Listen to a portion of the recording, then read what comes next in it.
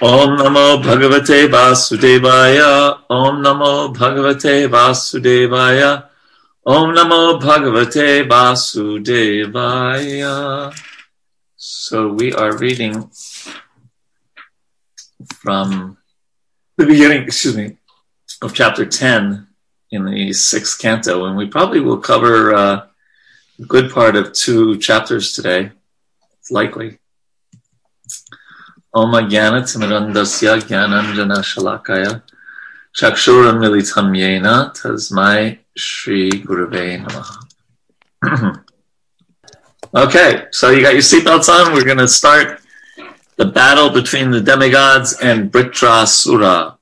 So Sukadeva Goswami begins this chapter 10, and he says that after instructing Indra in this way, the Supreme Personality of Godhead Hari, the cause of the cosmic manifestation, then and there disappeared from the presence of the onlooking demigods. The demigods see the Lord leaving the place.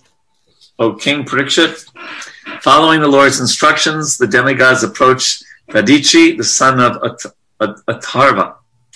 He was very liberal, and when they begged him to give them his body, he at once partially agreed. However, just to hear religious instructions from them, he smiled and jokingly spoke as follows.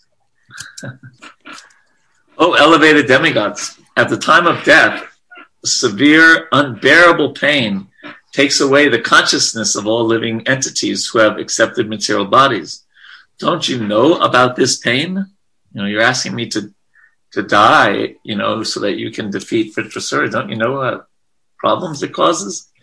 In this material world, every living entity is very much addicted to his material body, struggling to keep his body forever. Everyone tries to protect it by all means, even at the sacrifice of all his possessions. Therefore, who would be prepared to deliver his body for anyone, even if it were demanded by Lord Vishnu? The demigods replied, O exalted Brahmana, pious persons like you, whose activities are praiseworthy, are very kind and affectionate to people in general. What can't such pious souls give for the benefit of others? They can give everything, including their bodies. So kind of encouraging him that you're a great soul, you can do this for us. Those who are too self-interested beg something from others, not knowing of others' pain. But if the beggar knew the difficulty of the giver, he would not ask for anything. Similarly, he who is able to give charity does not know the beggar's difficulty, or otherwise he would not refuse to give the beggar anything he might want as charity. So you see the kind of subtle encouragement he's giving here, right? That you don't understand the problem that we're in. So, please do not hesitate and give your charity. Okay, so we're going up to 8. So, so then text 7. The great sage Dadichi said, just to hear from you about religious principles. So he kind of tested them, right? I refuse to offer my body at your request. Now, although my body is extremely dear to me, I must give it up for your better purposes, since I know that it will leave me today or tomorrow. O demigods, one who has no compassion for humanity in its suffering and does not sacrifice his impermanent body for the higher causes of religious principles or eternal glory is certainly pitied even by the immovable beings. And at the end of the purport, the last paragraph, Prabhupada writes, similarly, everyone else with a materially comfortable condition in this world should join the Krishna consciousness movement to elevate the fallen souls. The words Bhuta Dayaya Maya Mrigam Dayita Yep Sitam and Dina Ganeshakao Kurunaya all convey the same sense. These are very significant words for those interested in elevating human society to a proper understanding of life. One should join the Krishna consciousness movement following the example of such great personalities as Sri Chaitanya Mahaprabhu, the 6 Goswamis, and before them, the great sage Dadichi. Instead of wasting one's life for temporary bodily comforts, one should always be prepared to give up one's life for better causes. After all, the body will be destroyed. Therefore, one should sacrifice it for the glory of distributing religious principles throughout the world. So I thought I picked up on this one short phrase: one should always be prepared to give up one's life for better, meaning to dedicate oneself to a higher cause. So it's prepared means, when something in our life happens, then we're prepared for it. It doesn't mean we have to go out of our way, perhaps, go out of our way to seek austerities, to go out of our way to put ourselves in dangerous situations, to go out of our way to dedicate ourselves to this or that. But if it comes upon us as, in devotional service and bhakti, we're ready to dedicate ourselves in that way without consideration of the pleasure or pain that it may cause us. Like Dhruva Maharaj, he was prepared to go to the forest once he heard from his mother that it was a wise thing to do. He wouldn't have just gone to the forest and perform austerities for naught, for no reason at all. But he had a desire, he was prepared to do whatever it took to get God's acknowledgement. Prabhupada was prepared to go on the Jaladuta. If someone would have given him a first class ticket to New York, he would have happily, he would have accepted that. But he was prepared to do whatever it took to get to America, right? So I thought that was a key word, to be prepared.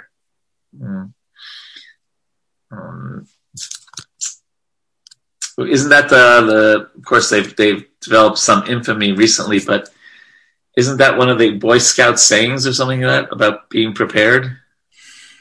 Yes, be prepared was their motto. And, I was thinking about in my own life, I feel, that somehow or other I was prepared for this pandemic lockdown. That a lot of things that I accidentally did or somehow did prepared me. And, I'm getting through it better than a lot of people. Okay, good. Well, that's interesting. Yes. Right. Well, if we were prepared, so preparation, let's use that example as mentioned in this verse about being prepared. So to be prepared for the lockdown, I guess there could be some very practical things, like whatever, one has a Instacart account or something like that if they don't want to go shopping. Be prepared mentally, be prepared spiritually, be prepared physically, finding a ways to get exercise, even especially at the beginning of the pandemic when we were pretty much afraid to do anything, right? To go out. So yes, if one was conscious of one's health, conscious of one's Krishna consciousness, conscious of one's mental health, emotional health, prior to February or March, then that's a good example, actually. Then they may have sailed through the last 10 months or whatever it is, or 9 months better than others. So we're prepared to, for example, carry out the instructions of the spiritual master. And that could be what is the first book in the Lilamrita series? What is it called? A Lifetime in Preparation. Yes, A Lifetime in Preparation.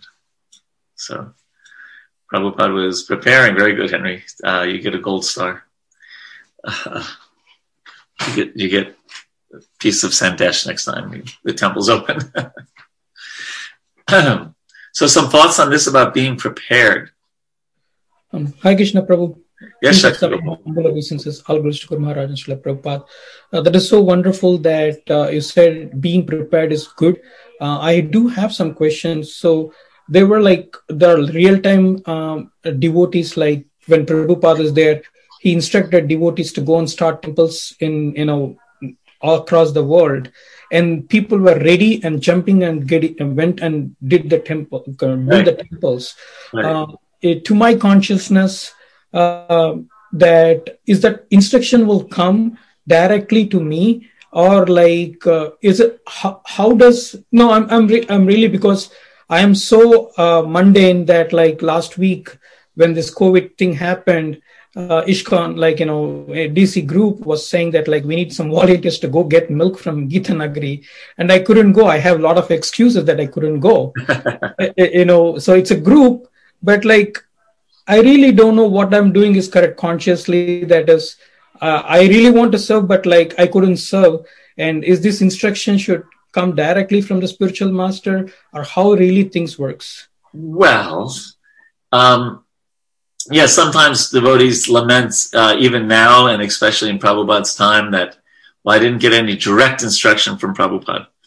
And one of the reasons we're having this course is that we're getting direct instructions from previous acharyas, from Srila Prabhupada, from Narada Muni, from Vyasadeva, from Sukadeva Goswami, from Sutta Goswami. We're getting, you know, there may be general instructions on one level, right? They're not like, Shakshi Gopal, I want you to open up a temple in Manassas, you know. They may not be on that level, right? But we do have a general idea of what we are meant to do in Krishna consciousness.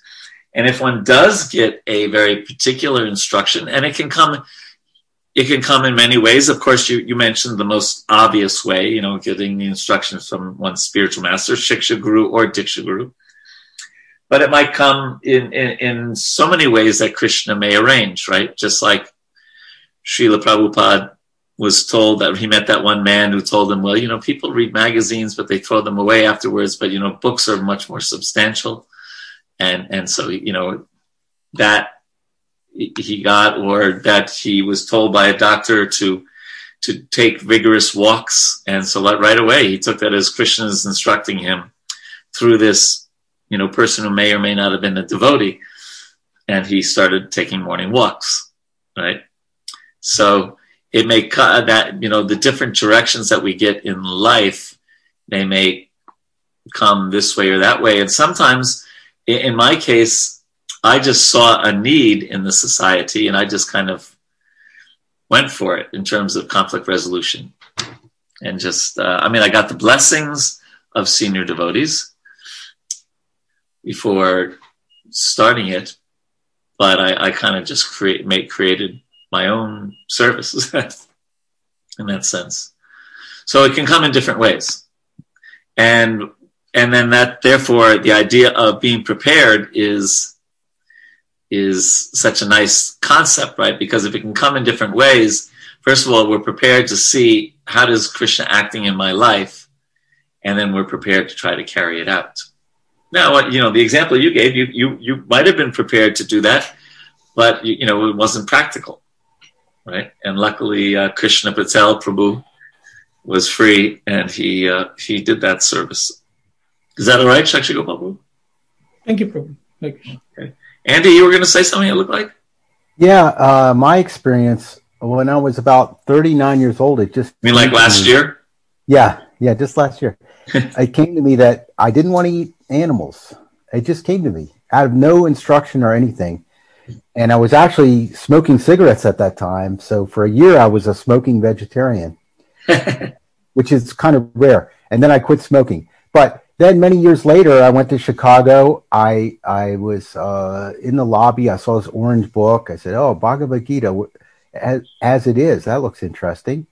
And then pulled me in. And then when I went to the temple, I saw they were very vegetarian, and it was a match right away. So it made it like easy to latch on. So I wondered how it would have done different if I was just like with my same old regular habits and wasn't prepared by happening to be vegetarian. Interesting. Very interesting. Yeah. Yes, that might be. You went to the temple and got the book, or you got the book somewhere else? No, I was in Chicago. At the Chicago temple, or? No, just sitting in a hotel. Oh. And actually, the funny thing was, this is kind of funny. It was an Indian guy that was running the hotel, right? Right. And I said, you know, I found this book in the lobby. Are we allowed to take these? He said, oh, I have nothing to do with those books. So he didn't want to be like he was pushing some kind of Indian thing, right? Any kind of book can appear in there. It's you know, just we don't control it, right? so I took it home with me. So obviously he did have it put there, but yeah, but very interesting. It was like just sitting there, or it was there for, like, please. No, they had a take one, give one shelf, like kind of a lending shelf. So you could take anything out of there and just take it home if you liked it, or put it back, and that's what they had. And just the color attracted me. I said, "Oh, that's interesting color book." And well, it might be that there was a preparation there by becoming a vegetarian ahead of time. Sure. I think so, because it definitely matched. And now I couldn't have a spiritual practice in a place where they were big on eating meat, because it just wouldn't work. Whatever else they had going, Yeah, if you had been a carnivore at the time and you went to the temple and like, hey man, where's the beef? Yeah. So I was prepared without knowing it, but I think we don't know how karma works. It's kind of mysterious, but the same karma can be treated different ways depending on whether you're prepared or not. Yeah. Right. Yep. Very good. Other thoughts on preparation? It's funny, we sometimes call like food a prep or a preparation. Oh, have you had the potato prep or the potato preparation? Yeah. And if you don't have the right tools in your house, you can't prepare it as well. But if you have gotten these things like sieves or whatever, and then you say, oh, now I can use it. Yeah, that's right. Yes. Speaking of the right tools in your house, I was just thinking about my bookshelf, and my goodness, books that I never thought I'd get around to reading all of a sudden, become so important to me during the lockdown. Mm-hmm. And just so happy to have a bookshelf of incredible Vaishnav books. Great preparation. Very nice. Okay. Anyone else on preparation? It's just, it's so interesting. We could just take one word and talk about it for a while. Instead of wasting life for temporary bodily comforts, one should always be prepared to give up one's life for better causes. And, that doesn't mean we go out and seek a way to die, but it can also mean dedicating one's life, right? Yeah. Okay, so then let's go on to the next, actually the very next verse. Text 9. If one is unhappy to see the distress of other living beings and happy to see their happiness, his religious principles are appreciated as imperishable by exalted persons who are considered pious and benevolent. And after the third line in the third sentence in the purport, everyone should be unhappy to see others in distress and happy to see others happy. Atmavan sarva bhuteshu.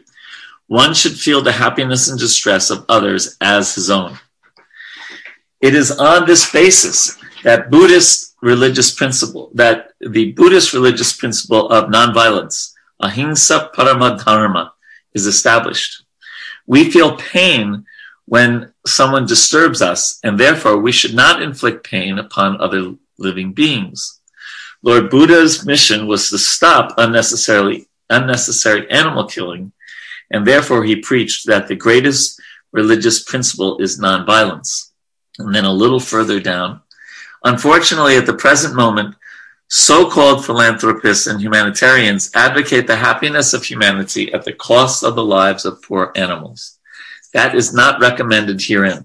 This verse clearly says that one should be compassionate to all living entities, regardless of whether human, animal, tree, or plant.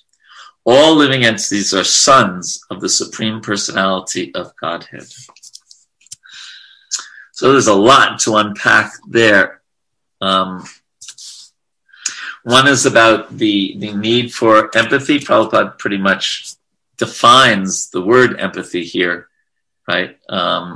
When he says we should feel pain. Oh, no. It is... One should feel the happiness and distress of others as his own. So compassion is such an important principle in Vaishnavism. And it's based, first of all, on knowledge, right? Because, the only way you can, and knowledge and samadarshana, seeing everyone as part of Krishna. Whether, as Prabhupada says here, whether they're an animal or a plant or a human being or a demigod for that matter. And so the first part is compassion is based on knowledge of the soul, but it's more than that. It's based on the fact that everyone has a connection to Krishna. And so compassion is not a cheap sentiment. It is something to work on. It's something to develop. And it's something that manifests more and more as we become more mature in devotional service. It's actually a very deep spiritual emotion. We can kind of, fake it till we make it. And that's good. We should act, we should talk about compassion and act with it until it becomes more of a deeper thing in our heart. And at the same time, we have to be careful about what is not compassion, right? You remember in the 5th canto studying the story of Bharat Maharaj, right? And he was he had compassion for that deer, but he let it become not based on knowledge anymore. And it wasn't just spiritual anymore. And, he developed kind of a feeling of, you can even develop a feeling of being like a savior of other people. And that can tinge the purity of our compassion. In the 13th chapter of the 1st canto, Yudhisthira is lamenting that, where did Gandhari and Dhritarashtra go? I went to pay my obeisances to them today in the morning and they were gone. They've cheated me. How are they going to live without my taking care of them? Or Bharat Maharaj the same way towards the deer.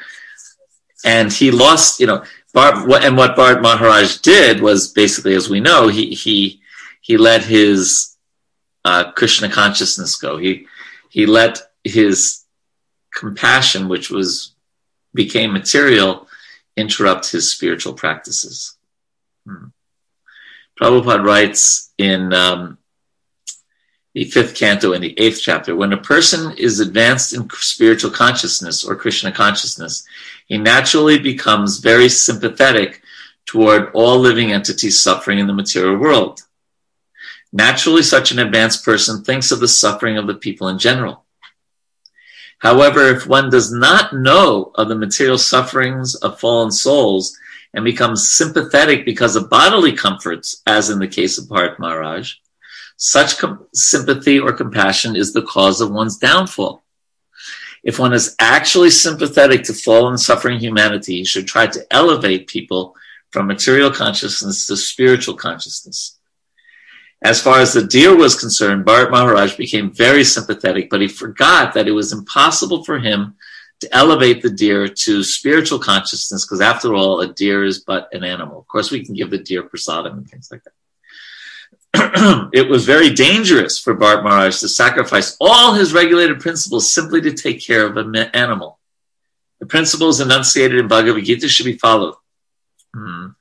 Yam hina yata yant yete purusham purushar sabha. As far as the material body is concerned, we cannot do anything for anyone. However, by the grace of Krishna, we may raise a person to spiritual consciousness. Okay, so that was from the 5th canto about the Bharat Maharaj pastime. And the very next, I'll just read a little bit, the next purport in that 5th canto. Maya is very strong. In the name of philanthropy, altruism, and communism, people are feeling compassion for suffering humanity throughout the world. Philanthropists and altruists do not realize that it is impossible to improve people's material conditions. Material conditions are already established by the superior administration according to one's karma.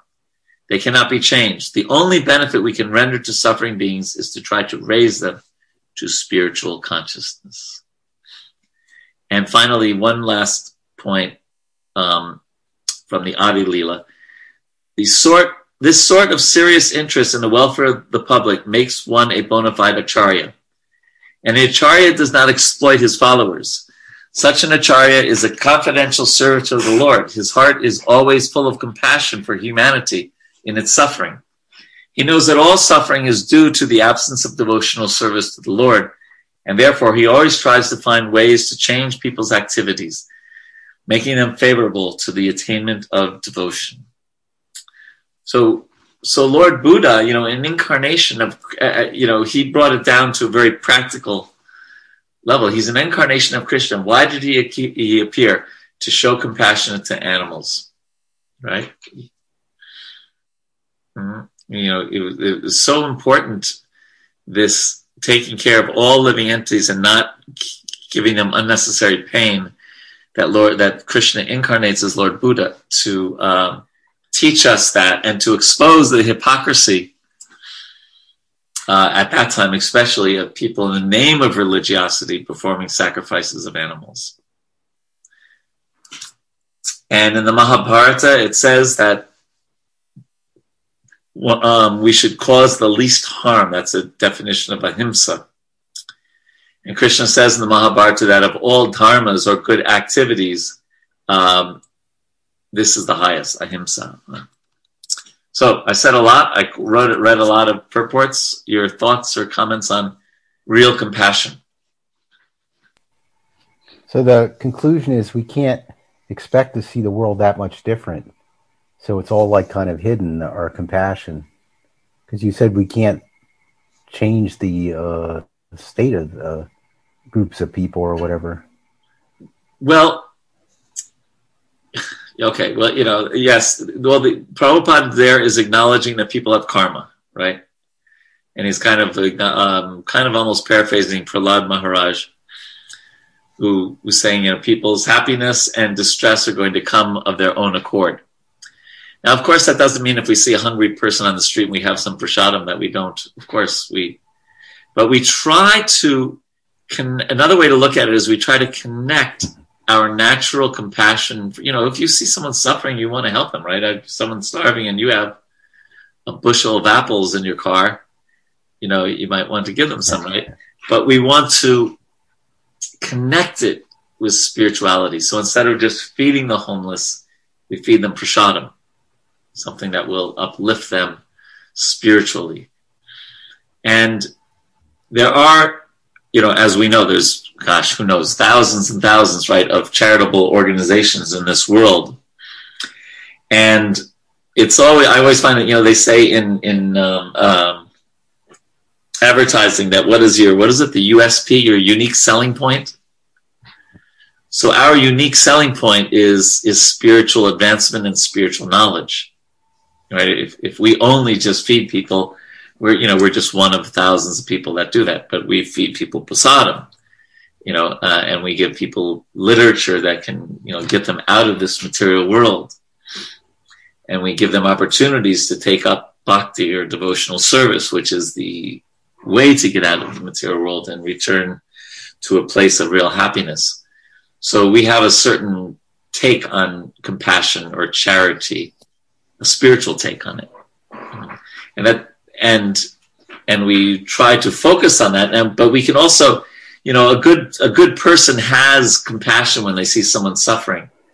So a devotee doesn't try to negate that or say, no, they're not their body, they're suffering, it's tough luck, but we try to find a way to provide that compassion in a way that that their soul is nourished. Does that make sense, Andy? Yeah. Okay. What other thoughts do you have on compassion? You're not feeling very compassionate today? Well, I was thinking, and I've heard that if someone's a vegetarian, then they're not involved in the killing of the animals, so that it softens their heart and they have more compassion, and it would be easy. Like as Andy said, Andy became a vegetarian before he discovered the devotees, and so if one is a vegetarian, would it make them easier to be able to accept Krishna consciousness? Yeah. So that's nice if they're a vegetarian. We know Prabhupada would, he put things in perspective sometimes. He'd say, well, pigeons are also vegetarians. And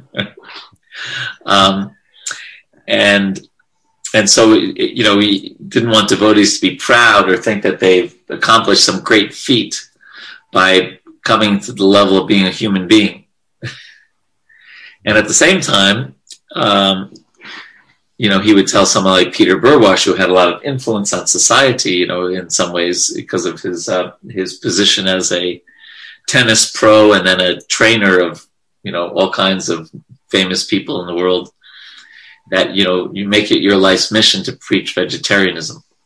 He's become very good at it also, I'm sure some of us maybe have heard his presentations. Very powerful. It's been a while. I'm thinking that it's been a while because at least one of his presentations, he used one of those carousels with what are those things called? Slides, so PowerPoint. Yeah, I remember seeing a presentation he gave at the Festival of Inspiration in New Vrindavan, more than a decade ago, perhaps. Yeah, right. Yeah.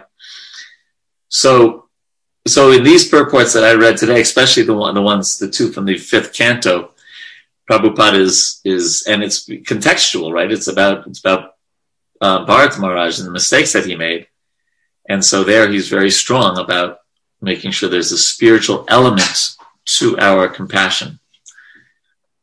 Otherwise, we can get into material consciousness, and we saw with Bharat Maharaj, by Krishna's arrangement, he had a fall down. Anything else? Nandimukhi, Sharadiya, Sugandha, anything?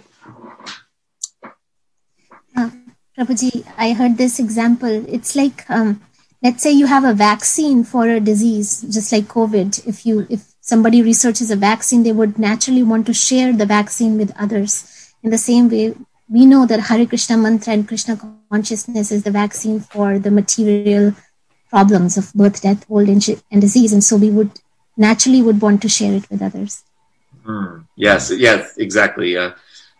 The desire to, what we use the word preaching, is it should be the most natural thing. And what you're saying also, Sugandha, is that it's inside out, right? It's, you're feeling, for example, you're reading Prabhupada's books and you're feeling great, your consciousness is elevated by that.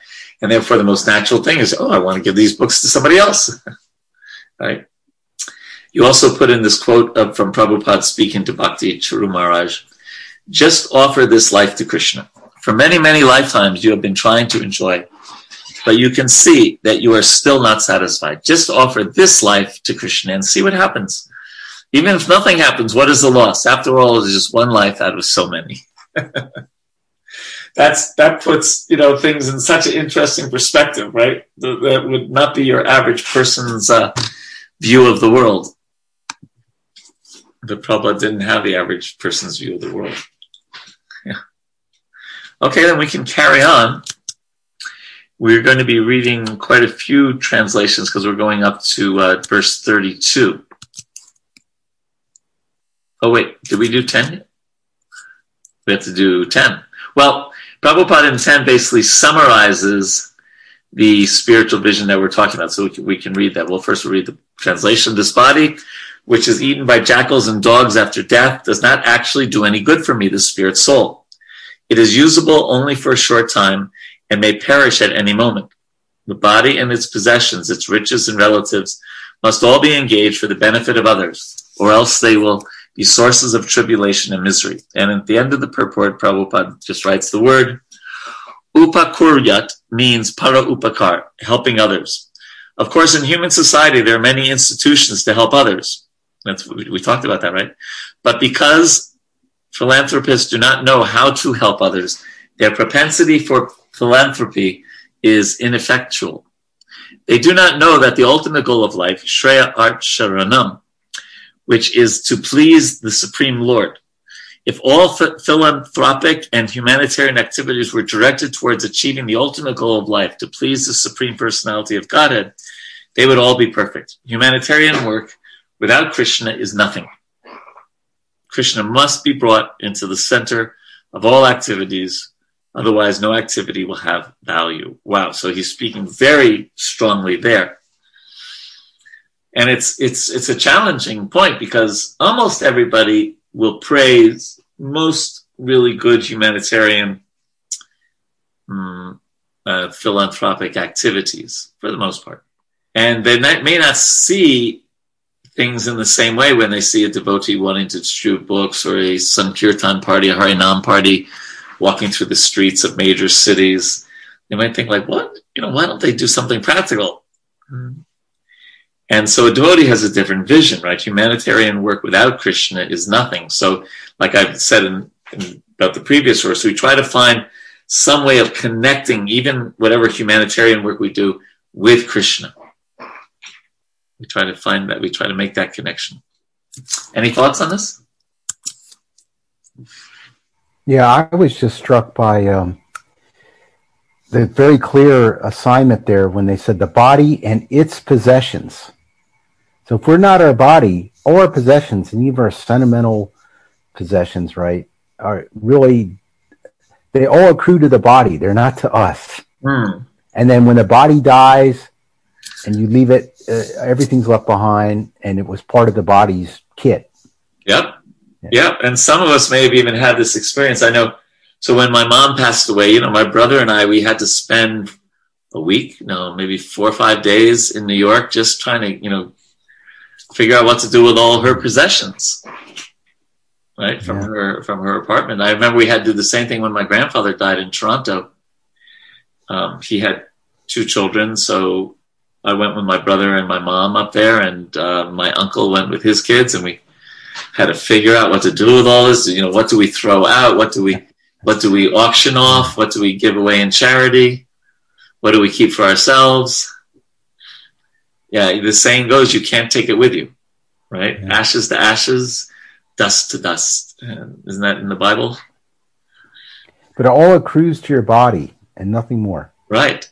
Yeah. And the interesting thing is, the more that I can just speak from those 2 experiences, the more you have, the more burden you've then given to your successors. It's almost like a revenge, yeah. I'll have to clean out my place. Yeah. Anecdotally, some of the best philanthropy can go astray. For instance, the Bill and Melinda Gates Foundation, was really concerned about malaria in Africa, which is actually a terrible scourge. And what they did is they distributed tens of thousands of mosquito nets, which who could argue with that? What a brilliant idea. But unfortunately, the people used the mosquito nets as fishing nets and created a huge ecological disaster because the mesh was so fine. It was collecting every fish and wiping out the fish like crazy. Wow. Yes. And I think we've all experienced that in things in our life where we have one intention and a different result. And what's that saying? The path to hell is paved by what? Good intentions. Yeah. By good intentions. By good intentions. Yeah. So it's important to have good intentions. It's necessary but not sufficient. That's the point. Necessary but not sufficient. We also need to be practical and to make sure that the activities that are connected to our good intentions will have a good result. Yeah. So I'm sure that must have been hard on Bill and Melinda to have that happen. Yeah. Okay, let us carry on. We're going to be reading a lot of verses. Maybe we'll do a little commenting so that we don't get lost. Text 11, Sri Sukadeva Goswami said, Dadichi Muni, the son of Atharva, thus resolved to give his body to the service of the demigods. He placed himself, the spirit soul, at the lotus feet of the Supreme Personality of Godhead, and in this way gave up his gross body made of 5 elements. Dadichi Muni controlled his senses, life force, mind, and intelligence, and became absorbed in trance.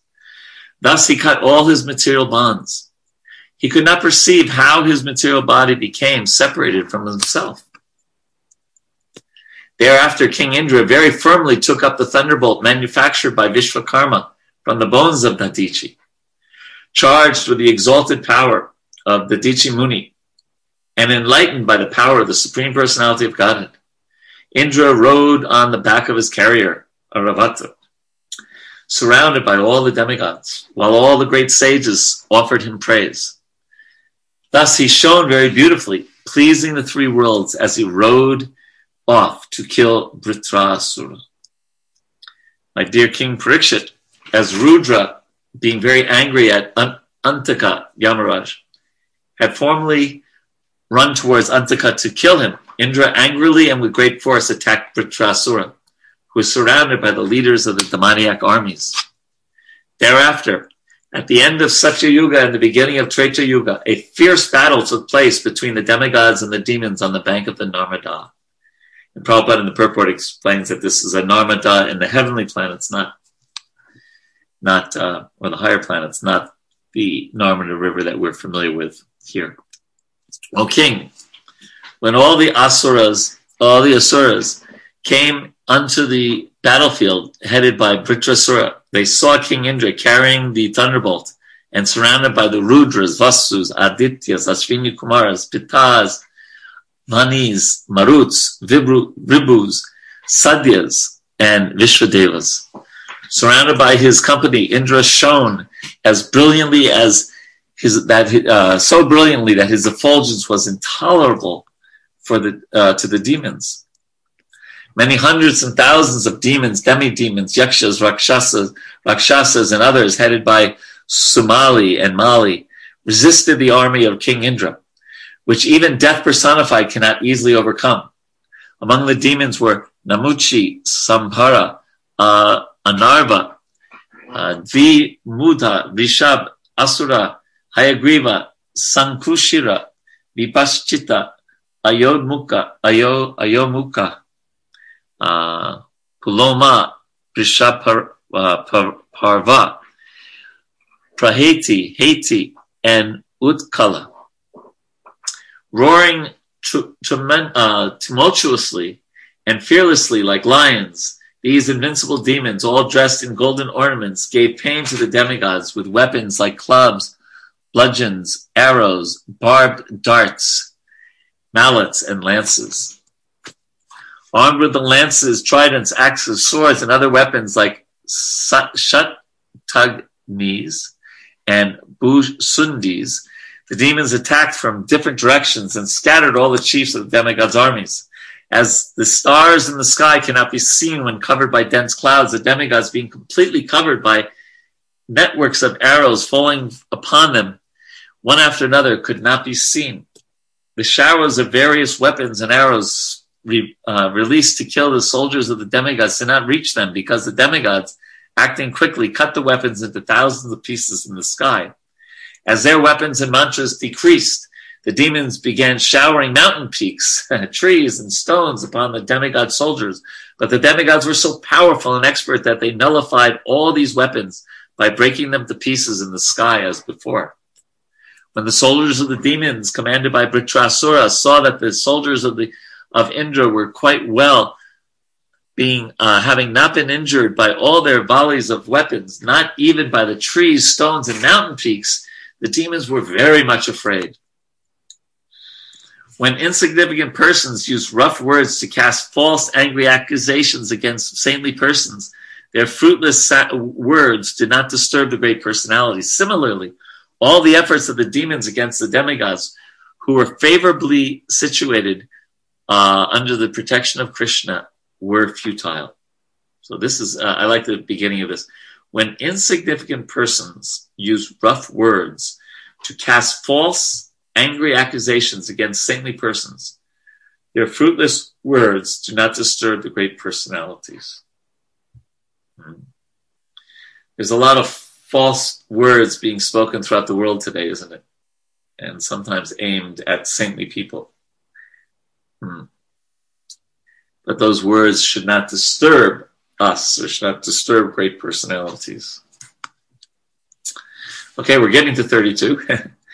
The Asuras, who are never devotees of Lord Krishna, the Supreme Personality of Godhead, lost their pride in fighting when they found all their endeavors futile. Leaving aside their leader, even in the very beginning of the fight, they decided to flee because all their prowess had been taken away by the enemy.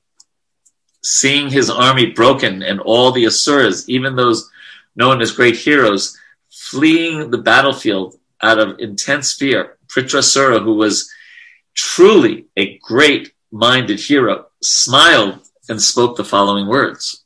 According to his position and the time and circumstances, Vritrasura, the hero among heroes, spoke words that were much to be appreciated by thoughtful men. He called the heroes of the demons, O Viprachiti,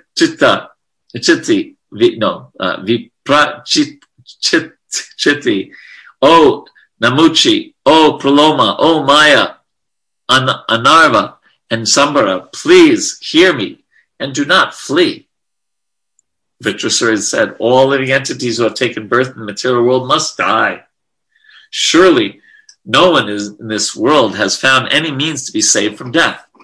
Even Providence has not provided a means to escape it. Under the circumstances, death being inevitable, if one can gain promotion to the higher planetary systems and be always celebrated here by dying a suitable death, what man will not accept such a glorious death? In the purport, last two sentences, everyone should be ready to die while performing glorious deeds. A glorious person is not meant to meet death like cats and dogs. So there's a nice exchange between Prabhupada and his disciples. I think it was 1976 in New York. Yeah, I'm pretty sure it's 1976. I actually, that's when I saw Prabhupada in New York. And Harisari Prabhu writes in his diary, he prepared to depart from the temple at 6 p.m. for the evening flight to London. His GBC and senior men, however, came to petition him to remain in New York and rest until he got his health back. Some suggested that he retire from all travel and engagements for a few months. They said that even the airlines advise against traveling with a cold.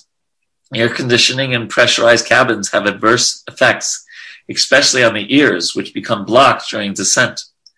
Having a cold makes it difficult to clear them, and the pressurization brings dizziness and sometimes air sickness. But His Divine Grace politely shrugged aside all their suggestions as he waited by the elevator door. He stopped inside, surrounded by many sannyasis and GBC men, as many as could fit in with him, and began the descent. He turned to them and said, with complete clarity and gravity, quote, I simply want the benediction, like Arjuna, to fight for Krishna to the last breath. He said it with such deep conviction that we all fell utterly silent in appreciation of his full surrender to the Lord and the great sacrifice he continues to make in the Lord in service to Krishna and the world's benefit. So Prabhupada and Dadichi may have, had some things in common, that willingness, or the preparedness we talked about. And so we all have to die.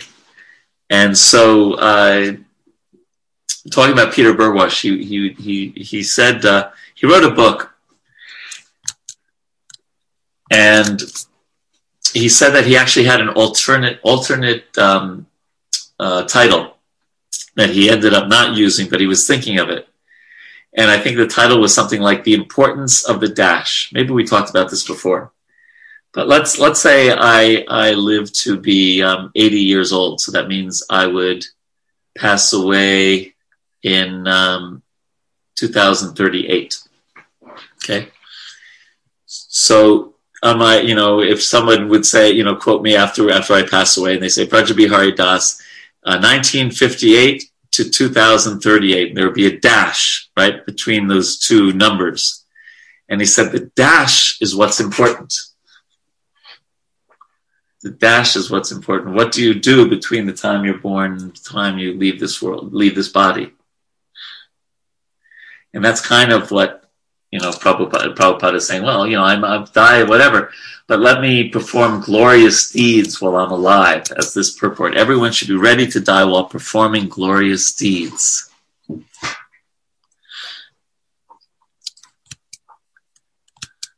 Some thoughts on Prabhupada's example and the idea of the dash, etc. Well, I think it's something you should be prepared for. What, death? Yeah, because when I went to the Dakotas, they had a big plaque with a saying by Sitting Bull that you should have your death song ready and sing it without fear, right?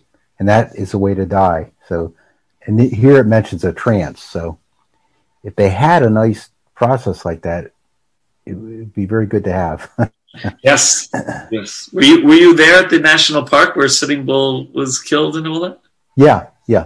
I was there also. Yeah, they had that for work, actually. Yeah. It's very spiritual for me. Yeah, it's a very interesting. The way it was very tasteful the way they did it. Yeah. You can drive around this park. Did you stay in your car? No, you walked. Yeah. You can also drive. I think because I was with a Native American who was just taking me on a little tour, and they show you all the different parts of the battlefield and who got killed there and who but it was very, very tastefully done. Yeah. Mm-hmm. Other thoughts on this? Being prepared to die. Krishna Prabhu. Yes, actually. I missed a few minutes last week. I might not. You might said I might not heard. So why there was no Narayana Kavach protecting them when they are trying to kill Vatrasura? Because the previous demon was getting killed, and Vishwarupa gives Narayana Kavacha, right? And then Indra kills him. Yes. So that is to protect against the demon. And he is a Vatrasura is also a demon. Why Indra was not utilizing that to protect? Well, he may have lost the arm. You could imagine that possibly the armor did not have the effect when the guru that gave it to you killed. Right? Like, we can't even imagine killing our guru, right? But if we had, he gives us the Maha Mantra, and then we kill him, you could expect the Maha Mantra to not be very open to purifying us.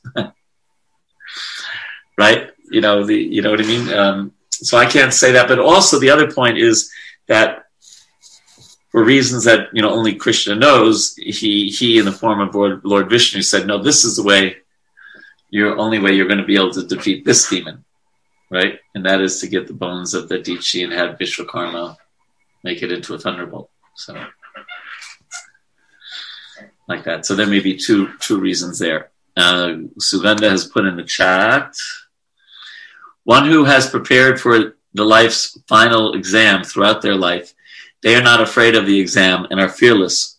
For devotees, death comes like cats carrying the kitten. Nice. And Jay had written, Indra is mentioned in these verses as a great person. All the demigods are praising him. But wasn't he at fault in the first place? Yeah. Indra's a really, really hard person to understand. He keeps on doing really terrible things. He keeps on asking for forgiveness. And he gets Krishna's mercy. Even though, so he almost is such an impetus to so many different pastimes, right? Look at the lifting of Govardhan Hill. Yeah, but and there's that verse. Sugandha, do you know where that verse is, or where Prabhupada talks about it? That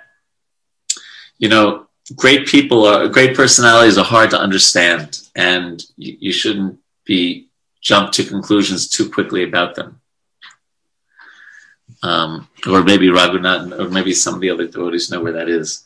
It's mentioned in a number of places, but it's actually, I believe, Bhagavatam quote. Is that okay, Shakshi Gopal? There's two kind of reasons. There's two possible reasons there, right? That Narayan Kavacha isn't going to protect someone who just killed the person who gave it, possibly, and then the other one being that Lord Vishnu gave a different reason. Yeah. Okay. Well, then we are almost done with this chapter. Verse 33. There are two ways to meet a glorious death, and both are very rare. One is to die after performing mystic yoga, especially bhakti yoga, by which one can control the mind and living force and die absorbed in thoughts of the Supreme Personality of Godhead. The second is to die on the battlefield, leading the army and never showing one's back. These two kinds of death are recommended in the Shastra as glorious. So Vritrasura is saying that he's suggesting the second death for the asuras, and he's going to go for the first kind of death, right? Leaving the body in devotional service. Okay, so that is the end of that chapter. Hare Krishna. Yes, Nandamukhi Devi. I'm just thinking of the dash. The dash. Okay, what do you want to think? What do you want to say about the dash? No, it's just a joke, like a 3-minute dash. Oh, a 3-minute dash. Very good, Nandamukhi. Your humor is so subtle that it doesn't work on gross people like me. Anything, and I think, let me see, there's a few things. Raghunandana Prabhu wrote that the most striking thing to me in chapter 10 is Indra and the demigods going to a person and asking that person to die so that the bones can be used as a weapon to kill Vritrasura. Yes, and the fact that it was recommended by the Lord, right? Yeah, it's quite amazing.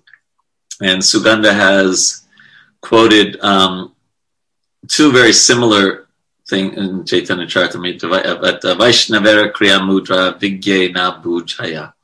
One cannot understand the mind or the activities of the Vaishnava. But also, both knew what was going on. Of course. Who knew what was going on? Both Krishna knew, of course, right? But the person who was being asked to give up his body knew exactly what was going on. Yeah. And the person who was going to be, the thunderbolts were going to be used against knew exactly what was going on. Yeah. So all these Vaishnavas knew what was going on. Yeah, that's right. And Dadichi's, he left the world in yogic by his yogic powers, which I've never read anywhere. I would assume that it's a different experience than, the painful experience that we're talked about, when fever is high and this, it's quite, he left it in a very amazing way, left this world. And he just chose to do it. Yeah. Amazing. Okay, so chapter 11. A very amazing chapter. I mean, Vritrasura is such an amazing devotee. So we are going up to verse 4. Sri Sukadeva Goswami said, O king, Vritrasura, the commander-in-chief of the demons, advised his lieutenants in the principles of religion. But the cowardly demoniac commanders, intent upon fleeing the battlefield, were so disturbed by fear that they could not accept his words. O King Parikshit, the demigods, taking advantage of a favorable opportunity presented by time, attacked the army of the demons from the rear and began driving away the demoniac soldiers, scattering them here and there as if their army had no leader. Seeing the pitiable condition of his soldiers, Vritrasura, the best of the asuras, who was called Indra Shatru, the enemy of Indra, was very much aggrieved. Unable to tolerate such reverses, he stopped and forcibly rebuked the demigods, speaking the following words in an angry mood. O demigods, these demoniac soldiers have taken birth uselessly. Indeed, they have come from the bodies of their mothers exactly like stool. What is the benefit of killing such enemies from behind when they are running in fear? One who considers himself a hero should not kill an enemy who is afraid of losing his life. Such killing is never glorious, nor can it promote one to the heavenly planets. And Prabhupada writes in the purport, Vritrasura rebuked both the demigods and the demoniac soldiers because the demons were running in fear of their lives and the demigods were killing them from behind. The actions of both were abominable. And then a little later, Prabhupada quotes Tulsidas, because the example that was given in the verse was that that they're no better than stool. And Prabhupada writes they both because stool and the sun come from the abdomen. And then Prabhupada quotes Tulsidas that said a sun and urine both come from the same channel. Same, yeah. Well, here it's canal, channel, you have channel. And then he quotes Chanakya, who says, "What is the use of a son who is neither glorious nor devoted to the Lord? Such a son is like a blind eye, which simply gives pain, but cannot help one see." So both of these acts are bad in terms of material, military etiquette. Deserting and killing from the back. There are ground rules that are meant to be, followed. And similarly, we have our rules, right? The Kshatriyas have their rules, their way of engaging in battle that upheld certain ethical standards. And we have our rules as devotees. We talked about, around gambling and sexual purity and what we eat, like that, and also things about truthfulness. So we have our rules of engagement, mind control, sense control, honesty, etc. So we don't want to be compared to urine or a blind eye, right? And so we want to endeavor with great determination to follow the rules that we've been asked to follow. Otherwise it's inglorious. Just as it's inglorious to be a deserter be a so-called Kshatriya and leave the battlefield. And what to speak of, killing someone who is leaving. It's another different kind of act of cowardice. Does anyone know that story from the past time? I believe it's in the Mahabharata, but maybe it's somewhere else. I believe Prabhupada tells it somewhere about the king who returned from the battlefield and his wife would not let him inside the castle. Are you familiar with that? Anyone? No one? Sugandha, you're not familiar with something? Raghunandan Prabhu? No? Can you repeat that, Prabhuji? And his wife did what? Well, I'll just tell the story then. It's very brief. That he had gone out for battle, and he left the battlefield and returned home. And so there's a big gate in the castle, and he calls up to his wife, please open the gate. And she says to him, what happened? You must have won the battle. And he said, no, we didn't win the battle. And she said, well, how could you have not won the battle and still be alive? For a Kshatriya, you either win or you die on the battlefield. There's no third choice. So you must be an imposter. You must not be my husband. I'm not going to open the gate. Because my husband would never return in defeat. He would either have died on the battlefield or have defeated the enemy. So my point is that's the Kshatriya code. So again, similarly, we have our codes. We are meant to be honest. We are meant to be clean, and all the things that I had listed before. And so that's what we can extrapolate from this, that just as Vitrasura was upset with both the demigods and the demons for not following their standards of life, we should try to follow our standards of life very meticulously. Some thoughts? There's an inconsistency in there because it says Vitrasura was the best of the Asuras. Then earlier it said Asuras are never Vaishnavas. So he wasn't really an Asura, or something is not consistent. Yeah, right. Yes. Yeah. He was the exception. I guess he wasn't really a demon at heart. He just no, definitely. Yeah. Oh, well, we're gonna find if we get to it today. I don't know if we get to it today, but no, he totally wasn't. Oh my gosh, he's such an inspiring devotee, inspiring for us. He's such a devotee. All right, and we will carry on. I think we're going up to 18 then, right?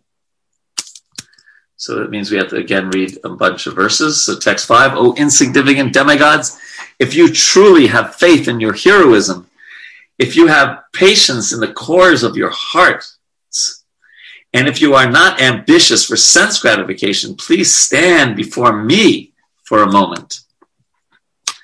Sukadeva Goswami said, Vritrasura, the angry and most powerful hero, terrified the demigods with his stout and strongly built body. When he roared with a resounding voice, nearly all living entities fainted. When all the demigods heard Vritrasura's tumultuous roar, which resembled that of a lion, they fainted and fell to the ground as if struck by thunderbolts. He was a seriously strong person.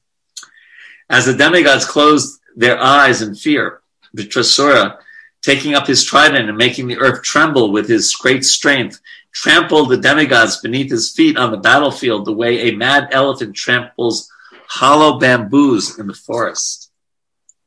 Seeing Vritrasura's disposition, Indra, the king of heaven, became intolerant and threw at him one of his great clubs, which are extremely difficult to counteract. However, as the club flew towards him, Vritrasura easily caught it with his left hand. So not even with his right hand, with his left hand.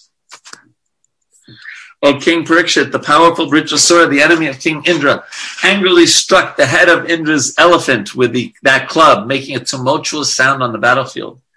For this heroic deed, the soldiers on both sides glorified him. So, yeah, the people had appreciation of a really good fight and a really good Kshatriya. Right.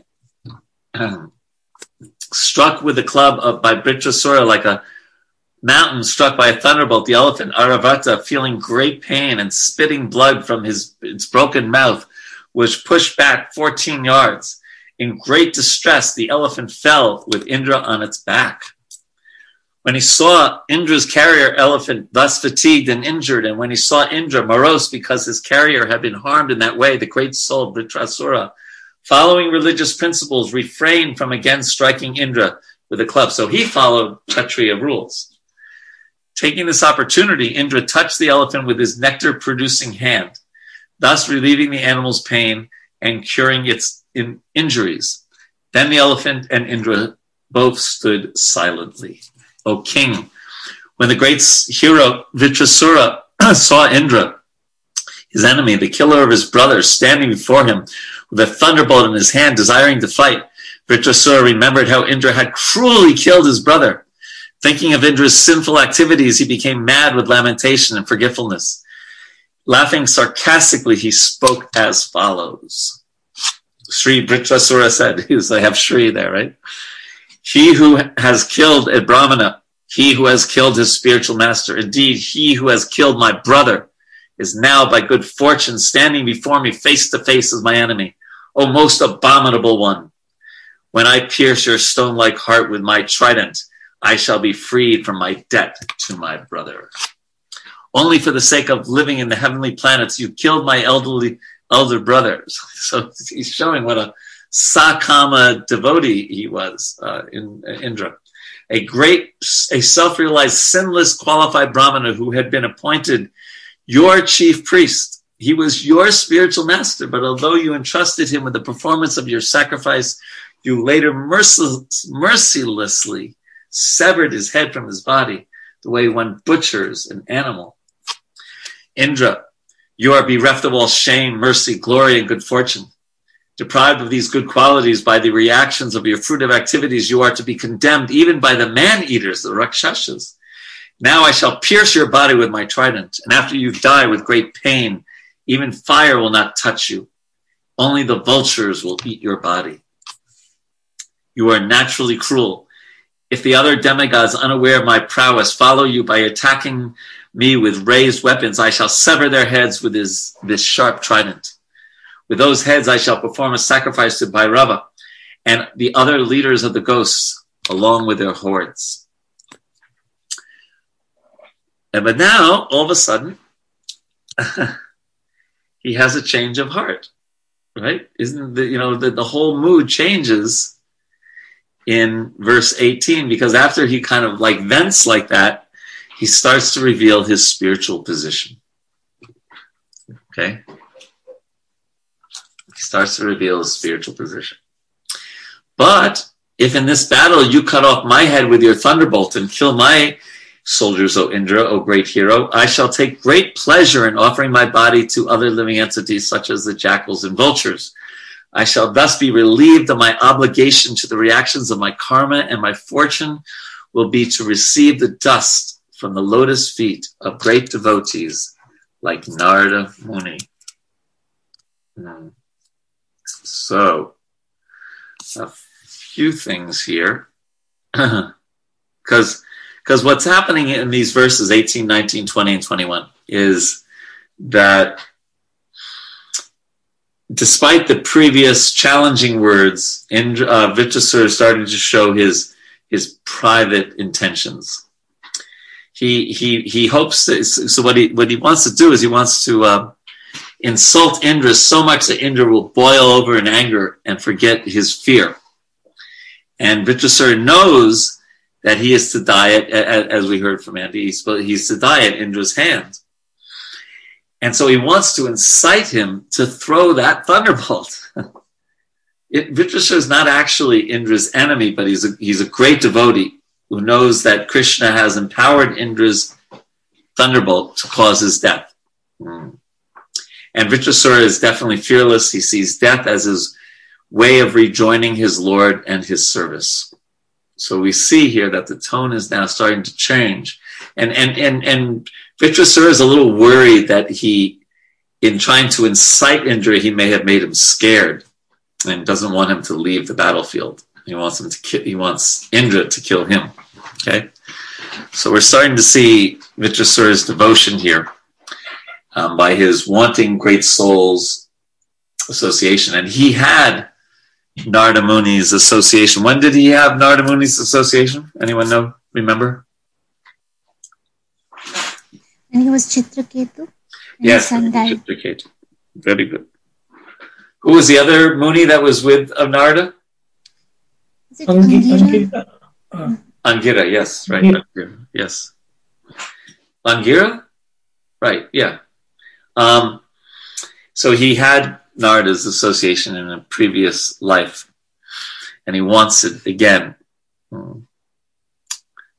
So what's interesting here also is the contrast, the difference between Vritrasura's mood of service and Indra's mood of selflessly trying to protect his position in the heavenly kingdom, right? So Vritrasura, he has knowledge, obviously, and he's detached. And he even thinks about how his body will provide food for other living entities, right? The jackals and the vultures. And Indra, in comparison, he's showing that he's really a sakama bhakti. He's performing sakama bhakti. He has material desires along with his mixed, devotional service. He's looking for material comfort. He's looking for pleasure. And so, he comes off as something very different than Vritrasura's purity, even though he's in the body of a demon. And so, so this detachment that he's showing at the time of death is something that we can actually, take to heart and learn from also. It's very, inspirational and instructive. Because when we die, we have to be detached from matter and attached to Krishna. That's what he's saying. I can give up this body, but I want to become attached to Krishna. And how do you do that? By serving the Vaishnavas. And therefore, he was asking Narada Muni's association. So some thoughts on this? Hare Krishna, Prabhu. Yes, Raghunandan Prabhu. The mood of Vritrasura, even when he is in a demoniac body, is very inspiring. Like he is always fully focused on devotion to the Supreme Lord.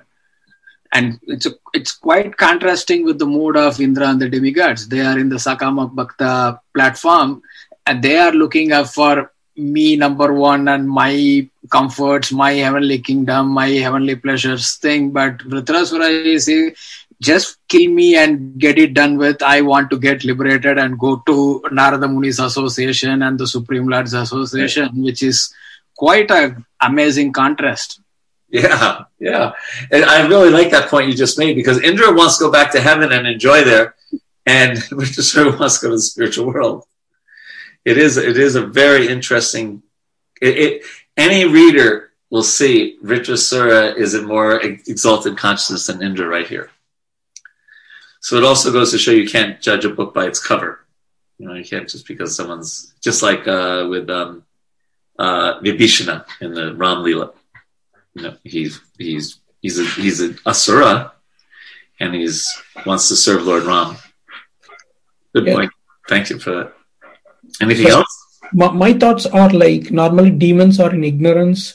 In this case, Vritrasura, as Raghunandan Prabhu mentioned, I was really weird. I feel weird, like how come he can be in the mood of goodness and then speaking that too like in a pure devotee like Arjuna was so much bewildered at the time of war, and he was confused and he was asking knowledge from Krishna. Here, like he was just openly speaking the truth and the understanding the God. So I was like really I don't know, is it an appreciation or something? I was confused at that moment, like what a big difference here. Well, Krishna can give people, just like what did he do? He touched the conch to Vishnu, touched the conch to Dhruva's head, right? And then Dhruva spoke so eloquently, even though he was so young. Is that right, or was that Narada Muni? I sometimes get those two pastimes mixed up. It was that's correct. Dhruva Maharaj. Yeah, Dhruva. Yeah. So. Yes, and that's one of the really interesting things. So we know where Vritrasura came from, right? He was Chitraketu, and he had the Angira Muni's association, Narada Muni's association, but he was just cursed to take that body, right? So so knowing the background is really helpful in that regard. So he really is a devotee, and just because he took birth, just like Prahlad Maharaj took birth in a demoniac family, also, right? And so did I. Also, it glorifies bhakti. It shows the potency of bhakti, and it puts the spotlight fully on bhakti for the rest of us to just appreciate how potent bhakti is. Yes. Yeah. And he's truly a surrendered soul. Like he completely says, God had made me like a demon and I'm just doing my duty. So it's really touching. Yeah. Yeah. A very surrendered soul. Yeah. It's such a wonderful, and we don't have time, but we'll cover these last verses of this chapter next week. And they're very, very wonderful. I think I only gave you one to read, but they all have a lot of significance in them. So I think better to stop here, and we will finish up this chapter early next week and then go on to hear about his glorious death, right? Which is the next chapter. Vritrasura's glorious death. Yeah. And then the next chapter, my computer's going crazy. So, yeah. Okay. So, have a wonderful, let's see, today is the 20th? 21st? 22nd. Today's 22nd. Okay. So then when we meet, we'll be right at the end of Kartik next week. Yeah, what is the last day of Kartik? Does anyone know? It's 29th in my calendar, Prabhu. So we'll meet on the last day of Kartik. It's a Purnami day, yeah. Yeah. Purnima, right? That's when it is in India. So you have to check whether the full, the moon is different here than in India. Yeah, it's either the 29th or 30th. Do you know what it is in England, Jay? It's on the 30th, on Monday. I think it's the 30th. But anyway, 30th or 29th. It'll be, my point is we'll be meeting right at the end. It'll be part of Bhishma Panchaka for sure. Like that. I'll try to behave myself. Yes, try to behave yourself. Very good. So thank you very much, Prabhus, for your association. And Srimad Bhagavatam ki jai, Shri Vritrasura ki jai, Srila Prabhupada ki jai. Hare Krishna. Hare Hare Krishna. Krishna. Thank you, Prabhuji. Thank you. Thank you. Hare Krishna. Thank you. Thank you.